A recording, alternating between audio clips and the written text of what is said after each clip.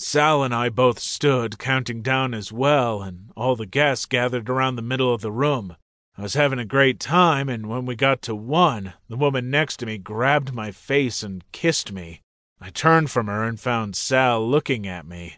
"Happy New Year, Sal!" I hugged him. His arms circled me, and I thought my whole body was going to liquefy at his touch. He was warm and smelled so damn good.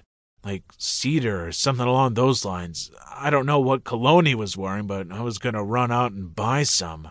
People wanting to hug us pulled us apart, and I got farther away from him. My body ached to be back in his embrace. Our eyes met across the room, and a shiver ran down my spine at the look on his. Was I imagining it? Maybe. We were back in the limo by 3 in the morning, and I was exhausted. Sal handed me a bottle of water, and I chugged it down. I could barely keep my eyes open as we drove through the city. "Did you have fun?" Sal asked. "I really did. Thank you so much for taking me. Jasper really liked you. He told me to come by any time. He's really cool." The limo pulled into Sal's driveway and stopped. Sal got out first and extended his hand to me. I took it and stumbled on my way out, landing right in his arms. I peered up and cleared my throat. "Sorry." "No problem. You okay? Little tipsy, maybe?"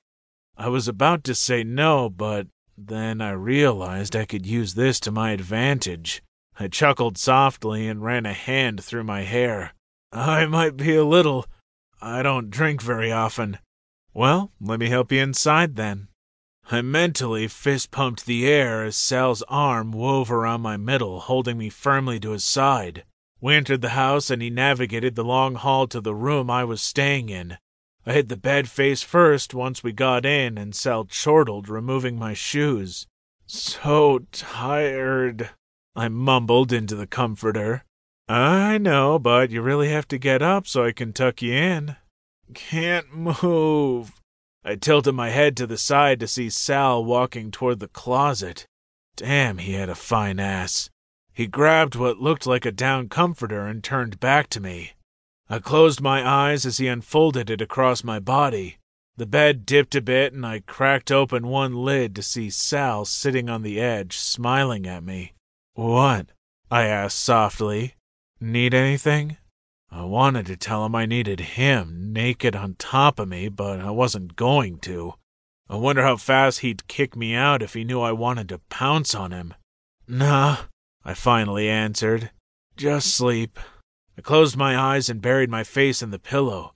I heard the light switching off and Sal moving around the room. "Good night, Ransom. Happy New Year," he said quietly. The door closed behind him, and I sighed. My New Year's resolution was going to be getting over my crush on the man.